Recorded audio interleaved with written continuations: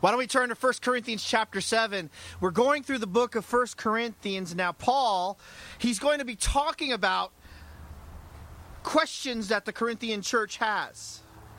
So why don't we start with prayer?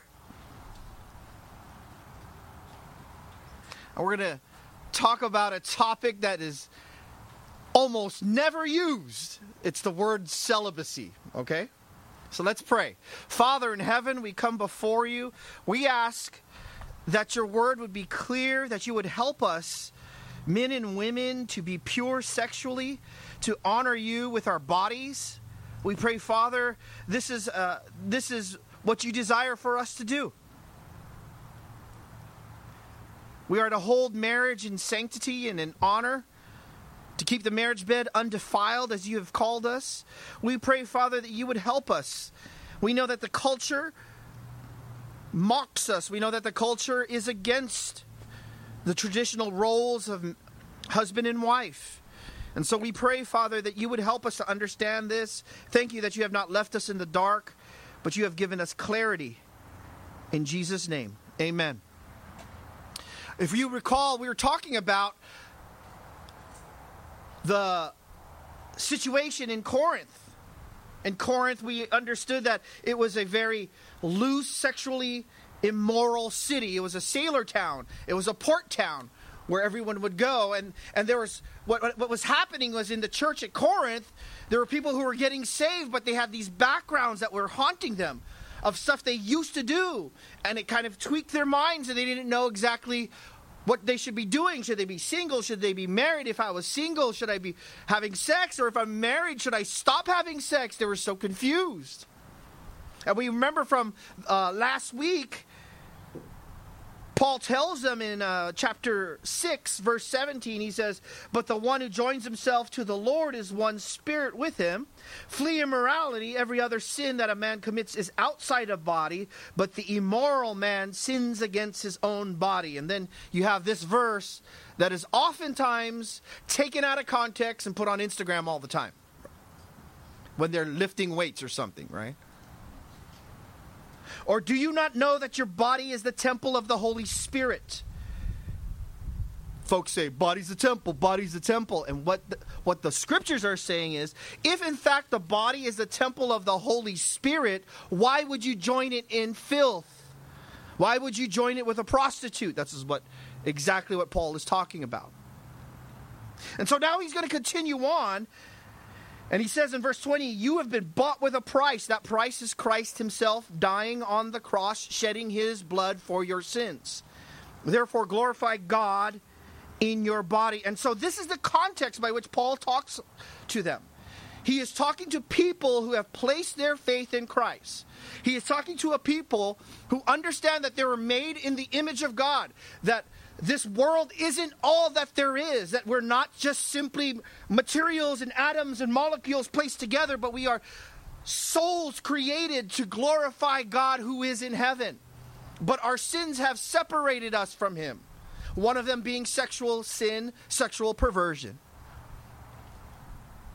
And yet, God in his love sent his son to live the exact perfect, holy life that we couldn't do, to die on the cross, to be buried, resurrected, and ascended.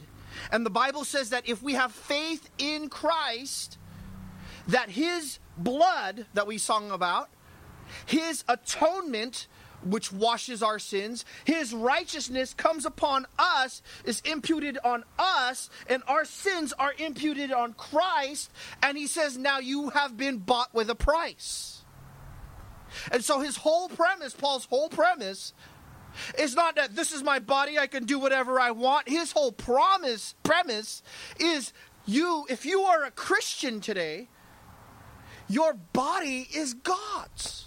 Just like your soul is God's.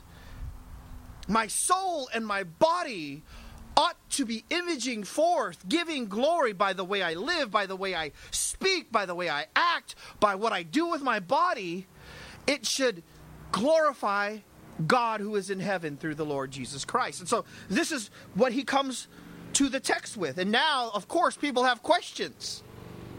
We have a lot of questions. I got questions. So he says in verses 1 through 7, this is our text. And this is what we'll be going through as we continue through the book of Corinthians. He's going to be talking about single people. He's going to be talking about married people. He's going to be talking about the divorced. He's going to be talking about if you're married to an unbeliever. He's going to be talking about if your loved one dies and you're a widow. How do you deal with all these different marital statuses? What does it mean to glorify Christ in all of these categories? So in verses 1 through 7, I'll read it. Now concerning the things about which you wrote, it is good for a man not to touch a woman. But because of immoralities, each man is to have his own wife, and each woman is to have her own husband. The husband must fulfill his duty to his wife, and likewise also the wife to her husband. The wife does not have authority over her own body, but the husband does. And likewise, also the husband does not have authority over his own body, but the wife does. Stop depriving one another, except by agreement for a time, so that you may devote yourselves to prayer and come together again, so that Satan will not tempt you because of your lack of self-control. But this I say by way of concession, not of command, yet I wish that all men were even as I myself am. However, each man has his own gift from God, one in this manner, and another in that. God gave this passage for you this morning. If you're listening, He gave this passage to you this morning so that you would use celibacy as a tool to glorify Christ with your sexuality. I'll say that again. That you would use celibacy as a tool to glorify Christ with your sexuality. Now we use this term celibacy. Here's what I mean by it, okay? Because this is always mistaken, and we have a lot of history that has distorted it, okay? Here's what I mean. It means practicing abstinence from sexual activity while unmarried for the purpose of glorifying Christ. Practicing abstinence from sexual activity while unmarried for the purpose of glorifying Christ. You notice I say celibacy as a tool. Celibacy is not the destination. Celibacy is not the standard. Celibacy is not the place where I say I have arrived. It's simply a tool. What is it to do? As all things, to give glory to Christ. Here's what it isn't. Okay, celibacy is not this. We're not talking about clerical celibacy, the discipline within the Catholic Church by which only unmarried men are ordained to priesthood. You could write this down. 1 Timothy chapter 4, verse 1 to 5, it says, but the Spirit explicitly says that in later times some will fall away from the faith, paying attention to deceitful spirits and doctrines of demons, by means of the hypocrisy of liars, seared in their own conscience as with a branding iron. Verse 3, men who forbid marriage and advocate abstaining from foods which God has created to be gratefully shared in by those who believe and know the truth. For everything created by God is good. Nothing is to be rejected if it is received with gratitude. So we're not talking about a celibacy that is enforced and forced upon you to become a priest. We don't believe that. That's nowhere in Scripture. Marriage is beautiful. It is not what some doctrines teach where they would say it is a necessary evil simply to have children. That's false. God has created marriage primarily for companionship. And we're going to take a look at that later on. But there are 4 considerations regarding celibacy to use as a tool to glorify Christ with your sexuality. Notice Paul is not pulling any punches.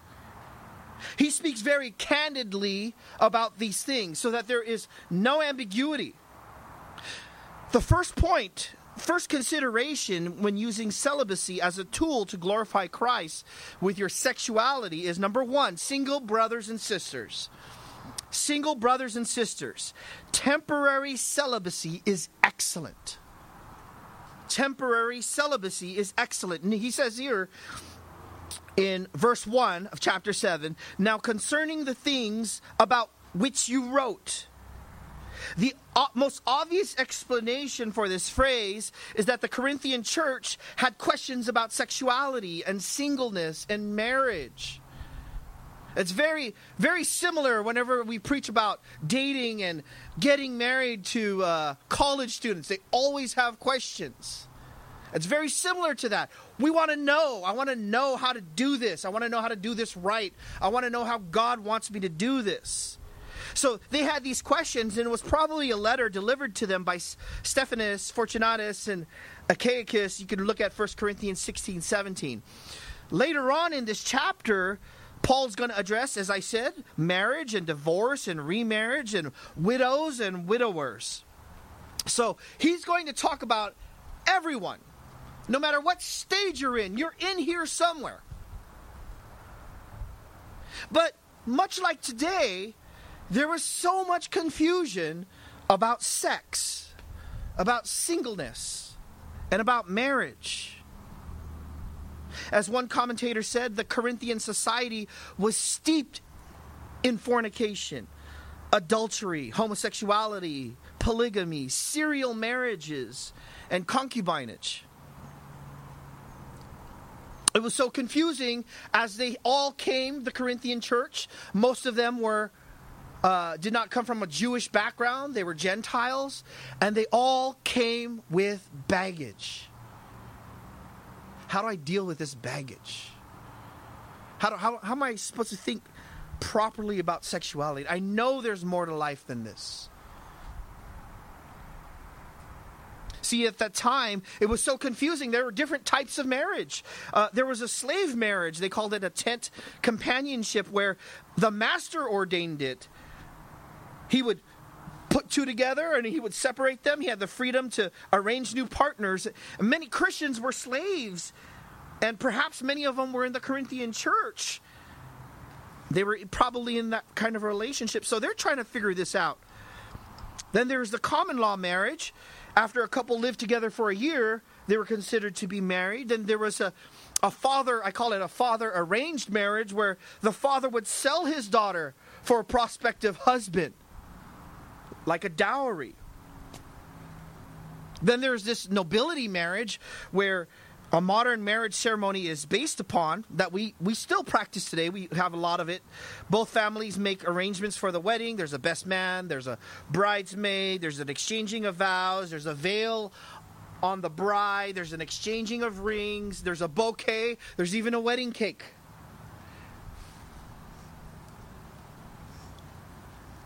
Divorce was rampant in Corinth. Some people were married and divorced more than 20 times. Man. There was a strong feminist movement where women didn't want to be housewives or mothers anymore. They were many who had childless marriages, and both men and women wanted to live their own lives without regarding their marriage commitments to each other. In the church, the Corinthian church, you most likely had folks who were living in one of these four types of marriages. Many of them were probably married and divorced multiple times. Some probably thought being celibate was more godly or more spiritual. This is what they're thinking. If I don't have sex, I'm probably more godly, more spiritual than someone else, than being married, and saw marriage probably as a necessary evil. They saw sex as unspiritual. See, it was very confusing for those coming to Christ. Should we stay together now that we are believers? I came to Christ, but my husband didn't. Should I stay married if he's an unbeliever? Should we be having sex? Should I, as a believer, be having sex with an unbeliever if he's my husband? Should I divorce and stay single? Should I be celibate for life? Is that more godly? If I'm married, is it more spiritual to have a sexless marriage? Their questions are so relevant today. In a world so confused right now, in a world so confused of gender roles, so-called homosexual marriage, transgenderism, casual sex, and polyamory, it's a blessing that God has not left us in the dark. Amen? He has given us this beautiful design of singleness and this beautiful design of marriage so that we could image forth His glory and receive His blessing in whatever category we're in at that time. And Paul will now continue his instruction on sexual purity to its application. First, he will tackle celibacy, singleness, and then marriage, divorce, remarriage, and widows. So first, what is the role of celibacy in the sight of God? How is it in relation to singleness and marriage? And as I said, the first consideration is single brothers and sisters in the Lord. Temporary celibacy is excellent. He says in the verse, look at the verse, verse 1. It is good for a man not to touch a woman. The word there means good, beautiful, pleasant, advantageous, morally good, excellent. For a man, he's talking in context, a single man, not to touch a woman. He's not saying the awkward side Christian hug. He's not saying you shouldn't do that, okay? He's using a euphemism here. To touch a woman means to have sexual intercourse. And vice versa. It's not good for a single woman to be having sex with a single man. We see that euphemism is used in Genesis 20, in Ruth 2, in Proverbs 6. But what he's saying this in a gist is it is a good and Christ-honoring life if you are single, and that you would be celibate for the glory of Christ, keeping yourself from fornication. Paul does not say that single celibacy is the only good and spiritual category. Nor does he say that marriage is a necessary evil. Nor that it's less spiritual than celibacy. He just says that if you're single, temporary celibacy is the excellent way to glorify Christ with your sexuality. We remember Genesis 2, it says, it is not good for a man to be alone. That's why he made a woman. Marriage is God's ordained mean to fill that void of lack of companionship. But in 1 Corinthians 7, now he's saying it can be good to be single as long as you are celibate. And then there are those, some who, probably from their background, decided, this is what they were thinking, that it would be better to be single, which is fine. You can do that. But what started to occur was that some of them were starting to look at celibacy as the only and best ideal spiritual state, and that it was more pleasing to God. That is just simply wrong. As a single person, by God's grace, yes, I was telling our college and career group that met last Friday, you can be pure by the glory of Christ. Yes, you can. Don't believe the lies that the world is telling you, that you don't have the strength in Christ, that it's impossible for the glory of Christ. Yes, you can do this. So the first one is to remember that in the sight of God, that we don't simply give ourselves away. He says here that single brothers and sisters, temporary celibacy is excellent. Secondly, single brothers and sisters, temporary celibacy, I say temporary before you get married, temporary celibacy is tempting. We got to be real. This is what Paul is saying. You have to be real with sexual temptation. Verse 2, he says, because of immoralities. The word there, immoralities, comes from the Greek word porneia, where we get the word pornography. Because of immoralities, and what he has specifically is fornication, that is sex outside of marriage. He's not accusing all of those in the Corinthian church who are single that they're committing fornication. He's just simply saying that there is a true danger of fornication who are single. The sexual drive that is unfulfilled can be a great temptation, especially in a seedy city like Corinth. It's very much like today. He says, let each man have his own wife, and let each woman have her own husband. So this instruction here is not simply, well, if you have a sexual desire, go get married.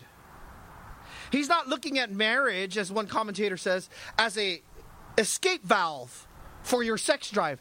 You got a sex drive, just get married. He's not saying that at all. Oh, that's the way you deal with it. What he's saying is, well, we know later on in Ephesians, Paul has a high view of marriage as wives submit to husbands as unto the Lord, and as husbands love their wives as Christ loved the church. The whole Bible's perspective on marriage is very, very high. Marriage is, God created marriage for procreation. In Genesis 1:28, it tells us to be fruitful and multiply. God gave us marriage for pleasure. In Proverbs 5:18 and 19, to rejoice in the wife of your youth.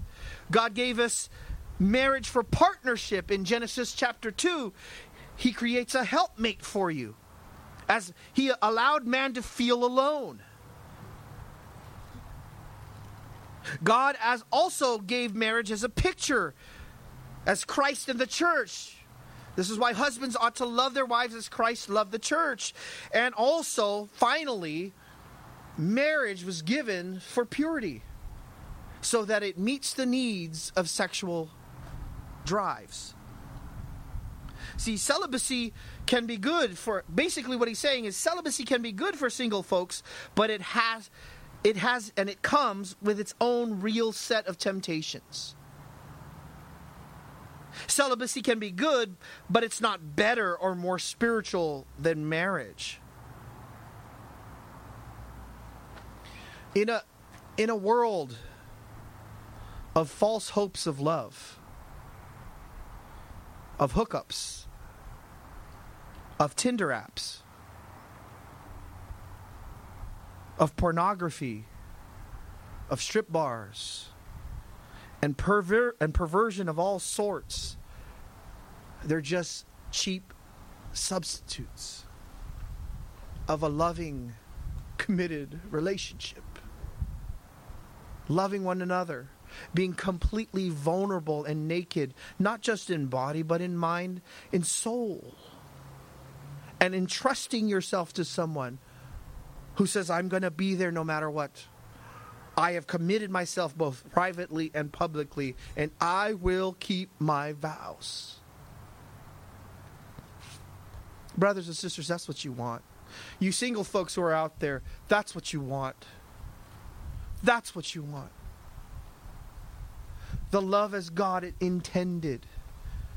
The love as God has designed. And you do this for the glory of Christ. By the way, if you are a Christian and you have Tinder on your phone, you need to repent. You need to take that off and repent. That's a sin. You want to know why that's a sin? Because it's there for hookups. That's what it's there for. You need to remove that kind of stuff out of your life. So, single brothers and sisters, temporary celibacy is excellent. Temporary celibacy is tempting. It has its inherent temptations. We understand that. And as a church, brothers and sisters, you married folks, please don't tease or make fun of the singles in our church. It is a real temptation. It is real difficult waiting for God to give you that mate. We want to encourage that. We want to encourage purity. We want to encourage waiting because it gives Christ the glory. Third, married brothers and sisters, permanent celibacy is sinful. Did you catch that? So my first 2 points were single brothers and sisters, temporary celibacy is excellent. Single brothers, sisters, temporary celibacy is tempting. Number 3, married brothers and sisters, permanent celibacy is sinful. Permanent celibacy in a marriage is very clearly wrong. Yet some in the church probably thought, in this Corinthian church, probably thought it was somehow more spiritual to abstain from sex even when they are married. They touted a spiritual marriage. Most likely, when a husband came to Christ and was already married to an unbeliever, he thought it was godly zeal for him to abstain. He probably learned that from different pagan religions. And this was vice versa for the woman who came to Christ while married to an unbelieving husband. But we'll notice there's three characterizations of and telling us and defining that permanent celibacy is sinful. First, it's a duty. Paul says it is a duty. It is a duty. He says, let the husband fulfill his duty to his wife, likewise also the wife to her husband. When a husband and a wife get together and they're married, sexual relations happen frequently and is enjoyed, but as the years go by, sometimes there are these different reasons that it starts to stop. But married spouses, this is what Paul says, married spouses should not sexually deprive their husband or their wife from sex, whether or not he or she is a Christian. If you're already married, whether or not he or she is a Christian, you will notice later on in 1 Corinthians chapter 7, 10 to 17, he says here, well, look at verse 10, but to the married I give instructions, not I, but the Lord, that the wife should not leave her husband. And she's talking about someone who's come to Christ and has an unbelieving husband. Sex in a marriage union is not only exclusive, this is what the Bible teaches, but it's also mandated. Wow. You don't ever hear that. Hardly ever. When people talk about Christianity and sex, oftentimes they say, oh, Christians are against sex. That is not true. God designed sex. He created it to be expressed in a deep, intimate relationship with someone who is committed themselves lifelong for each other. But Paul says, it's not just a privilege. It's a responsibility. Never thought about it in that way, right? It's an obligation. It's a duty to sexually satisfy each other. Notice in the text it says, chapter 7, verse 3, the husband must fulfill his duty to his wife, and likewise also the wife to her husband. Notice it is likewise. It's a mutual duty. It's not just the wife pleasing the husband, but it's also the husband pleasing the wife. The husband for the wife and the wife for the husband. So the duty, it's absolutely clear, but here's the basis, is the next verse. The wife does not have authority over her own body, but the husband does. Feminists would get steamed right here, but all I have to say is keep reading.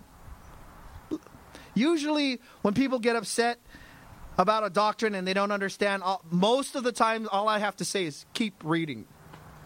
Just keep reading the context. Oh, okay. And likewise also the husband does not have authority over his own body, but the wife does. Oh, wait. How does that work? Sexual desire and expression in marriage honors God. And God honors it. In fact, to reject this is to reject and dishonor God himself. The word there for authority is the same word exousia that we see in Matthew 28. He has given me all authority on heaven and earth. He's saying that the spouse has authority over the other person's body. So when you see, especially when you see in these pro-abortion and pro-choice, my body, my choice, no, that's not really true. If you're a Christian, your body is God's. It's his choice what to do, right? He then says here, in life, in regular things of life, surely the Christian has to take care of his or her own body. She watches what she eats. She works out. He watches what he eats. He works out. He lifts, does exercise. Spiritually, we're all God's, correct? But in marriage, in the marriage realm, the spouse's bodies actually belong to each other. See, this is why sex in a committed marriage is so important. You're actually giving yourself to someone else. Sex is not an option in a marriage. Did you know that? It doesn't just exist to procreate children. It's God's beautiful design to experience and express love to another person at the deepest level. It is God's beautiful and wondrous design of marriage as the husband to the wife. Notice, here's the danger. He says, stop depriving one another. Notice he says there, verse 5, stop depriving one another, except by the agreement for a time, so that you may devote yourselves to prayer and come together again. He says, stop depriving. That's a second person plural imperative. And all that means is it's a command. Now he's commanding you. Can you believe that? He's commanding couples, you must have sex.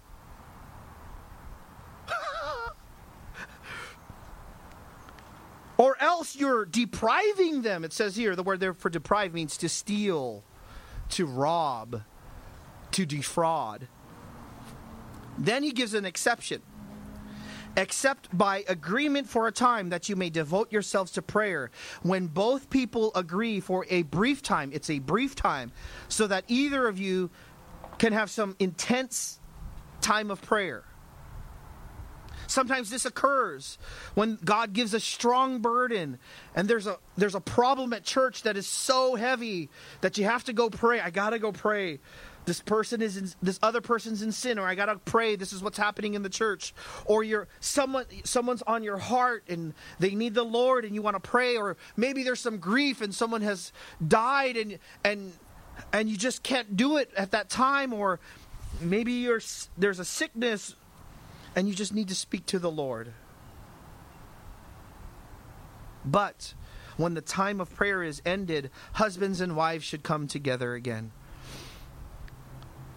There should be an agreed upon time to come together. It should be brief. There should not be an indefinite end. Oh, we'll get around to it when we get around to it. It should be done. And you need to come together. Notice, here's the danger. Satan tempts you because of your lack of self-control. Sometimes one person has had such a deep time of ministry and encouragement in praying, and the other person has not. And by you not having sex with your spouse, you're actually tempting your spouse to adultery. It is dangerous. You married brothers and sisters, it is dangerous to be in a sexless marriage. It is dangerous. Now, I just want to take a couple seconds just to see how this works. Now, I know you single folks are probably thinking, what in the world? How could that ever be? There's no sex in marriage? What? I know. When you're before, as a single person, that is the temptation all the time. You're thinking about it, right? But as a married person, you start to think, that flame is starting to dwindle down. Then you start to think, it's just sex. I remember when we were in Asia, we were ministering in Asia, and many came from a Hindu background. They had twisted views on sex and abstinence, and sometimes those kind of twisted views would seep into the church. And sometimes men who were Christians, who were professing Christians, in their unfounded views, would not have sex with their wives because they thought it was more spiritual. They actually believed it. They would go on these long ministry trips for months and months on end. They would leave their wives, and quite starkly, they would place their marriage on the altar of some supposed warped view of ministry. But it can happen. Sexless marriages can sometimes take place when the husband is not loving his wife as Christ loved the church. The husband no longer wants to romance and date his wife anymore. Maybe the years are looking on his wife, and so he starts to envy other women. Maybe the pounds have showed up because of childbirth, and now she's not as attractive to you as you see the other women. And so your eyes start to look. And then you start to look at porn, and you start to go into that world of porn, and then you're at work, and then finally someone at work is paying attention to you. They're actually listening to you. This beautiful younger girl is listening to you, and you rationalize in your head, God knows I have these needs. Surely if he loves me, I should fulfill them, since I'm not having it at home. All the while because you're not romancing the wife of your youth. You'll say, well, I've done everything. No, you haven't. You know how to romance. Husbands, you know how to romance your wives. You did it when you won her. Correct? And then the man slips into adultery because he has not cultivated a relationship with his wife. Sometimes sexless marriage can take place. The husband and a wife have a fight. The wife is bitter. They don't want to reconcile. So she goes, I'll show him. We just won't have sex. All the while tempting the husband. Sometimes a sexless marriage can happen when there has been prior sexual abuse, and a woman, and the husband doesn't know, and a woman comes in and she's been sexually abused, and she doesn't want to have sex because of the memories, and there needs to be a lot of unpacking and loving and gentle biblical counseling through that, and understanding the promises of God. But there needs to be a working towards a healthy biblical married sex life. Sometimes a sexless marriage can occur when you're just too busy.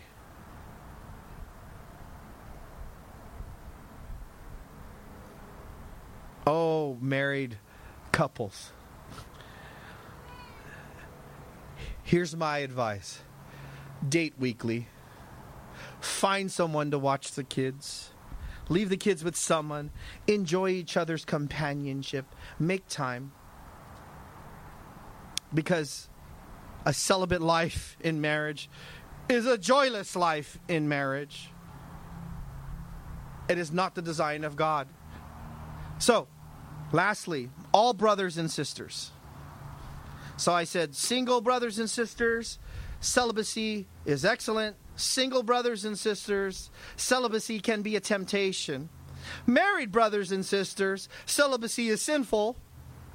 Now, all brothers and sisters, lifelong celibacy is a gift. This is a different category. Verses 6 and 7 now. Verses 6 and 7. But this I say by way of concession, not of command, yet I wish that all men were even as I myself am. However, each man has his own gift from God, one in this manner and another in that. As a church, we need to have this theological understanding that there is a gift, a lifelong, permanent gift of celibacy given to some individuals. Very clearly, look, it says here, however, each man has his own gift. Very clear, okay? He says, but I say by way of concession, not of command. It's probably, the definition for that word for concession is probably to have the same opinion or like-minded. It means more to be like-minded. And what he's stating is, in keeping of, I am aware that being single and celibate is good, but I'm also aware that there are blessings of marriage and they're good as well. We know that marriage is the norm, but it is not required of believers or spiritual believers. And so what he's saying is this: if you are single, that is good, stay celibate until you're married. If you are married, that is good, stay married and have normal sexual relationships. Spirituality is not determined by marital status. And so now he's going to talk about this gift. He says, yet I wish that all men were even as I myself am. And so what he's saying is, Paul, we know from the text, from the scriptures, Paul never got married. He was the only disciple we know that didn't get married. And he's saying, I wish that all men were like myself. What he is saying is this: as a single person in ministry, there is advantage. And here's the advantage. You could set your schedule. You could leave at any time. If there's a ministry need, you could just go. Right now, brothers and sisters, if you're in our college and career group, Christ our anchor, right now is the time to serve. You have no distractions in your service. You could go really hard for God. But he never wanted people to have a monastic experience. He didn't think that all people were going to be single and then stay single. He didn't expect those who were married to live as if they were single. He says it like in chapter 7, verse 32. Notice he says this. Chapter 7, verse 32. He's talking about an unmarried person. But I want you to be free from concern. One who is unmarried is concerned about the things of the Lord, how he may please the Lord. But one who is married is concerned about the things of the world, how he may please his wife. All he is saying is that you don't have as much freedom when you're married, and that's true. I got a car, and I have no cargo space in my car. I got to take a trip. So I got to make sure I have a rack on top for everyone's luggage. If it was just me and Jeanette, we would fly there and fly back with one bag. But I got kids, and they got stuff, and they got schoolwork, and I got to take care of all of that. Right? But I gladly do it because I'm dad. And I'm a husband. And I gladly do it, right? That's all Paul is saying. But he says, however, each man has his own gift from God, one in this manner and another in that. And he's talking about this gift of permanent celibacy. Notice he calls it a gift. This gift is that you are content, completely content with being single, and you have no desire to be married. I have met some folks like that. Different churches, I've met some folks like that. Perhaps they've been widowed and they have no desire to remarry. And they're just in permanent celibacy. I know a guy who is a brilliant theological mind. He's just been celibate his whole life. Has no desire to be married, and he's always traveling and preaching in different places. I have to say this, as with any gift, there is frustration if you try to practice this and you don't have it, this permanent celibacy. All I have to say is, look at the Roman Catholic, the long record of child abuse from all the priests who've been in there.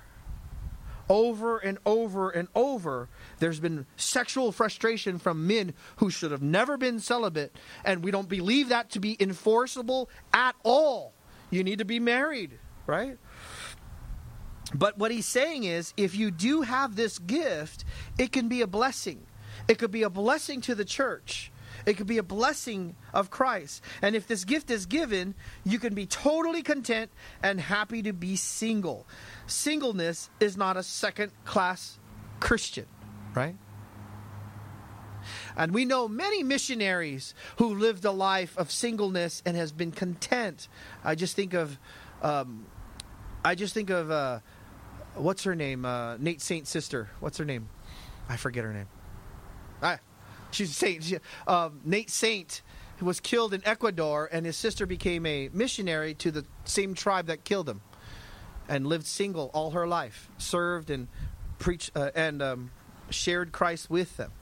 All this to say, brothers and sisters, you have this as a single person, this vast opportunity to give glory to Christ, and you have this vast opportunity to shame the name of Christ with your sex life. Husbands and wives, you have this vast opportunity to glorify Christ, and you have this vast opportunity to shame the name of Christ as well. Have you been bought with a price? I'm asking the church, have you? I can't hear you. Have you been bought with a price? Man, is that all you got? Have you been bought with a price? Amen. Let's live like it. Huh? Self-controlled by the power of Christ. Our sexuality not determined by this world, but by what Christ desires. Amen? Father, thank you so much for this. Thank you for the clarity you give in Scripture. God, I want to pray for our single people. Lord, help them. It's difficult. I think of our Marines. I just think about how over and over and over and all the jokes and the locker room jokes that they have to endure. God, I pray you would keep them pure. May they have a steady mind focused on you. May they start to memorize Scripture. David said, I've treasured your word in my heart that I might not sin against thee. Lord, it is possible in Christ. Lord, I pray for those married couples.